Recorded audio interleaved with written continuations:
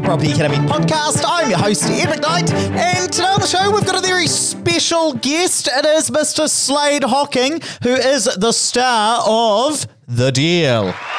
Give him a hand. Hey, Slade, thanks for coming on the show. Thanks for having me back, Ed. And Andrew's got a wee family emergency that he's had to run off today, so it's just me and Slade here.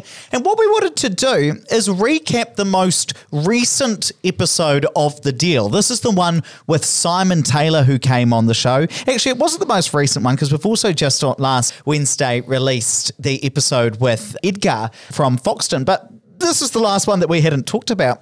And there were some interesting things in the episode with Simon. These were the dual key apartments that got pitched that I just want to go a bit more into detail on and get some more details around what Slade was thinking when he was asking, not what was Slade thinking, but what was going through his mind when we were asking specific questions with Simon Taylor. But just before we get into that, Slade, recap for us, what was Simon pitching and what was kind of different about it? Yeah, so we had Simon Taylor come in from Safari Group, who do an awesome product, and they've been around for a very long time. But what's different about this product, Ed, is it was a dual key. So for people out there who don't know what a dual key is, it's basically two apartments in one. You have the same entrance, and then you share off to a studio apartment and then a one-bedroom apartment. What's great about this is cash flow. Lots and lots of cash flow. So what Simon presented to us was something pretty special. I think everyone's going to be in for a treat. So I think price started at around $930K. These were based in Ellerslie in Auckland, and the total rent about $1,000 based on the current market. But of course, there's about a 2-year construction period within these properties, and so in 2 years' time, you might expect that rent to be about 6% to 8% higher than it is today, which will make it reasonably attractive in terms of cash flow. Now, you might ask me, well, why is it, Ed, that if I buy a dual key, I'll get more rent than if I just buy a 2-bedroom apartment? I mean, it's the same number of bedrooms and the floor area is roughly the same. What's different about it? And the thing, I guess, what is different is that you're able to rent to 2 separate tenants. So if you go out and you look at, well, what does a 1-bedroom apartment rent for? Look, in this case, I think it was about $500 a week, $550. Now, if you rent a 2-bedroom apartment, generally you might rent it out for $650. So the additional rent you get from tacking on the extra bedroom isn't that much. But because you can take the same amount of space, take the extra bedroom, add on an extra bathroom, very, very small kitchen. So now it's a studio. You could rent that out to someone else. So you can rent to 2 single people who are potentially earning quite good incomes and earn much, much more rent. And so that's the thing that's attractive about something like a dual key apartment. A little bit of extra cost in some instances because you've got 2 small kitchens rather than 1. You've got 2 bathrooms where, in some cases you might just have 1 bathroom but a slightly larger lounge area, but you're able to get more rent because they're separate tenancies. And that's really the key thing that I wanted to point out. Now, what was interesting, Slade, was some of this, I don't want to call them strange, but use cases that I hadn't thought about with dual keys. What did Simon take us through? So what I found was quite interesting was a family looking to put their elderly mother next door.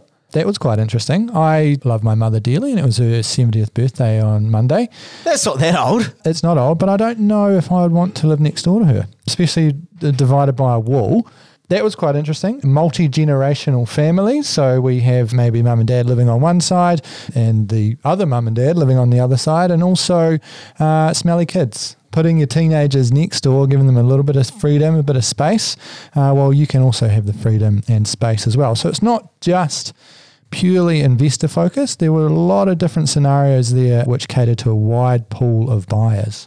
And one other thing that really I hadn't thought of before was the idea of an elderly person purchasing one of these and paying it all off and deciding to live in one of the units and then putting her nurse in the next one so that when she would be incapable of looking after herself, she could move somebody in but still retain some of that privacy. I guess this is an alternative to going into a rest home.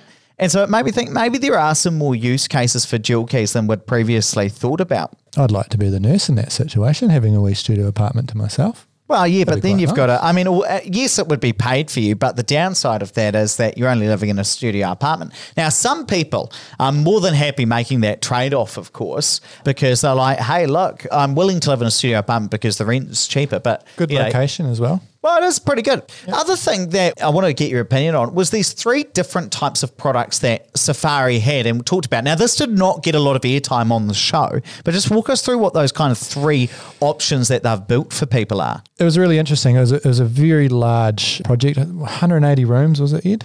Yeah, total units, 180. Big scale development. So we've got the hotel side, which we all know. So a hotel unit that is leased to the hotel. Then we've got the visitor accommodation. Now, this is a dual key with the management right for the hotel to have a standard apartment that the hotel fills for you. But there were some caveats on this. It could only be max of 6 months, and a hotel actually takes a cut there, 40% of the profits, and you get to take 60%. And then you have the standard tenancy, standard 1-bedroom apartment, or the dual keys. Now, what I found quite interesting about this, Ed, is that the hotel will help you rent these out. Obviously, they take the cut, but it takes a little bit of pain out of the process. If you're that way inclined, they'll do everything for you. They'll do the cleaning up. They will take a fee, but it's quite a nice alternative where you can get a short-term tenant up to 6 months who, be in there, no problems, and away you go. And I think to your point, Slade, you probably will get more rent if you go down that visitor accommodation route. You're certainly going to have some vacancy. You're not going to have a person renting out all the time. So your cash flow may be a bit lumpy. But ballpark, you'd probably get more money putting it through visitor accommodation than renting it out. Issue for people listening to the show who may want to do that is servicing would become more of an issue if you disclose to the bank that was your plan to do that, because the income that you're going to get is not going to be as steady as the income that you are naturally going to get if you're renting out to a long-term tenant. Yeah. And because of that, they are likely to test that differently, probably on a case-by-case basis. I don't know the exact details of that, but that is one thing that you've just got to think about as well. It's the same if you could decide you're going to purchase a property and rent it out as an Airbnb. Look, your income's going to be higher, but also the way that the bank tests it is also going to be more difficult because that income is not going to be stable. One way to get around that, if you don't have to disclose that, you can always just say that you're going to put it through as a standard and then decide you're going to change your mind later once it's actually built, as long as you had the ability to do that. But what was really interesting, I guess, was that there is this kind of other product out there, because I remember you and Andrew were asking on the show about Airbnbs. Could you do that? And I think there was something within the body corporate which meant you weren't able to do that, but there is this option where the hotel goes ahead and does that. Yeah, it's kind of a long-term Airbnb. And what we've seen down here in Christchurch is similar dual key properties here. Managements rent them out to businesses who send people down to Christchurch and might need a residence for 4 to 6 months. And they're getting some really good returns there because the business is happy to pay a premium for this product. So yeah, the visitor accommodation is a really viable option for people here. Now, anything on the show, though, that when you're listening to Simon, that raised a couple of alarm bells for you with these? I thought he was a little bit too nice. and people who are too nice, I get a little bit suspicious of. I think you're too nice sometimes. Were you suspicious of me? No, not really. With this one, there were a couple of things. Now, I don't want to be a bit of a spoiler alert. Go for it. Where the Safari Group decides to retain a few units. And I questioned him whether he was retaining the good units or the bad units. And he said, yeah, no, we take the odd ones, some of the corner ones, which are a bit of a funny shape. And then he slid in there, I've actually taken the 2 penthouse ones too. It was the 4 penthouse ones. Yeah, and they don't sound like odd units to me. So I don't know if Simon's planning a little bit of a party up there and wants to own the whole top floor. There's a bit of a question though we didn't dive too deep on. And just walk us through for everybody, let's say, what's your thinking there around raising this as a potential concern? For me, I think it's great. I come from a background of being an investor where I build to retain. When you develop, you get rich, but when you hold, you become wealthy. And I think they're keeping this model, which is really great, albeit on a very large scale. They're building these very large hotels and they're retaining some of the units. So then they can look back and go, great, we've got awesome units. 4 penthouse units, in fact. And I guess is the concern there that if you're going to be renting these out on the open market, everything comes to market at the same time, that you're going to be competing potentially against a better quality unit. So there are 4 penthouse dual keys available on the top floor of this brand new apartment complex, and your one is 4 levels down or 3 levels down, and you're trying to compete for tenants at the same time. And I suppose what you're saying is, well, the issue is that you didn't have the ability to go for the top penthouse corner units. I think looking at it from an investment point of view, it probably makes sense not to go for the top penthouse ones. They would most probably be at a premium, and the cash flow probably wouldn't stack up as much as these, potentially. So what's your issue? It was just too nice.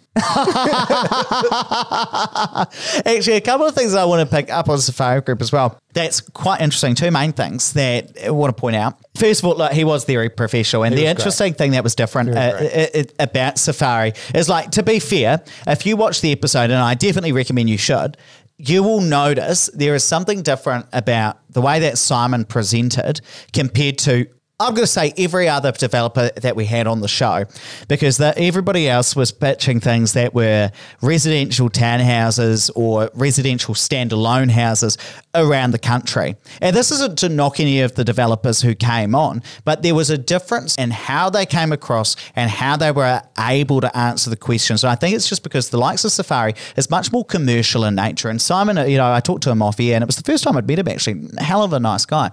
But he'd been doing big projects over in Canada, big development projects for a while. And so for this, it's just so professional. They've got their own construction team in-house that they are managing. And so they are able to build big hotels, 12 stories, and having 3 of these projects at a time running around New Zealand. And they've kind of got it down because they've done it for a long time. And I think all credit to them. What I really liked was they only do 3 at a time. They don't try and get too big for themselves. So there is a bit of quality control there. They know their limits. And also what I really liked is it's a great family business. And you can tell when Simon was presenting, he was very proud of the group and very proud of his product. And so he should be. Now, the other thing that's interesting about these, and this is for anybody who's listening from overseas and perhaps isn't a Kiwi or an Australian citizen, is that because they are developing properties that are more commercial in nature, and we did get into this on the show, but they do not necessarily, or some of these units do not fall under the Overseas Investment Act. What does that mean? It means that you can be any nationality and you could still purchase these. Of course, at the moment, if you want to buy a house in New Zealand, you've got to be a New Zealand citizen, a New Zealand resident, or you've got to be an Australian citizen or Singaporean national. There are a couple of others, but those are the main things. If you want to buy anything in New Zealand, be one of those, you can do it. If you're something else, if you're a Colombian citizen and you're living over in Colombia at the moment, you're not able to buy just any house here in New Zealand. But because they are hotel units and they're a commercial product, and albeit Simon was pitching the dual keys, but those hotel units, they do not come under the Overseas Investment Act, and so you are able to purchase those. And if Safari Group wanted to, we didn't dig into this, but because they're building a block of more than 20 apartments, they would be able to apply for an exemption where anybody would be able to purchase some of these apartments, so wherever you are. And that's what also makes it a bit different from a townhouse or a standalone property, and that they're a bit more open to other people. And it was quite interesting. Here's a little story which probably won't change your investment strategy, but it's interesting nonetheless. He was saying that one of the issues they have at Safari Group is that they're selling apartments and people will put down a deposit, and they might be very high net worth individuals from overseas, and they put down their cash deposit, they pay it in cash, and then in bad times overseas when there are, and I think this was in 2008 during the financial crisis, people just wouldn't settle them. They'd just leave the deposit and say, well, I'm going to walk away from it. I've paid my 10 or 20% deposit. I've bought 5 hotel units and put myself down. But when push comes to shove, no, I'm not going to settle on it. I'm just going to walk away, and I can do that because I live overseas and I've lost a bit of money, but I've got enough cash that it's sort of not a lot of consequence to me. And so it's just interesting that this is a different way to invest in residential real estate, and some of it, albeit it's not residential, but certainly visitor accommodation here in New Zealand. Yeah. And actually there was one other thing that I know you picked up, that your ears pricked up on, Slade. What was that? It's to do with cash flow again. So what I really liked about this is when you pay your deposit, so you look at the property and you think, great, I'm going to confirm on this, you pay 10% deposit. Settlement may take 2 years. So what they've done is you get 2% interest on your deposit you pay. So you're actually making money on your deposit. And that just shows you the integrity of this company. I don't know anyone else out there who's doing that. Do you, Ed? No. Usually what would happen is that you take that money, put it into a solicitor's trust account, and then that will earn interest. but the interest is usually paid to the developer on settlement, and that's because they don't have access to the funds. You've paid your deposit. It's pretty usual. One thing I'd say though, I don't think that comes down to integrity. I think they've done that because 2% is probably not of a lot of consequence to them, and Safari really has pitched themselves as an investment-focused developer, and it's probably just a wee sweetener in order to get people to sign up for them. I think it boils back down to that he's a really nice guy, and he's like, I'm going to do this. No, I don't think that at all. I think it's a hard-nosed commercial decision to try and get more sales. But we can agree to disagree on that. Now, if you haven't watched this episode of The Deal yet, I'd highly recommend go and check it out. It is thedeal.co, and there is another one there. Standalone houses being pitched from a guy called Edgar Caballero from Foxton. These properties are. We might have to get back on the show to talk about those ones as well, because they are an interesting set of properties. Yeah, I actually know where Foxton is now. Let's wrap it up there, but please don't forget to rate, review, and subscribe to the podcast. It really does help us get the message out to more people, and make sure you check out the episode at thedeal.co.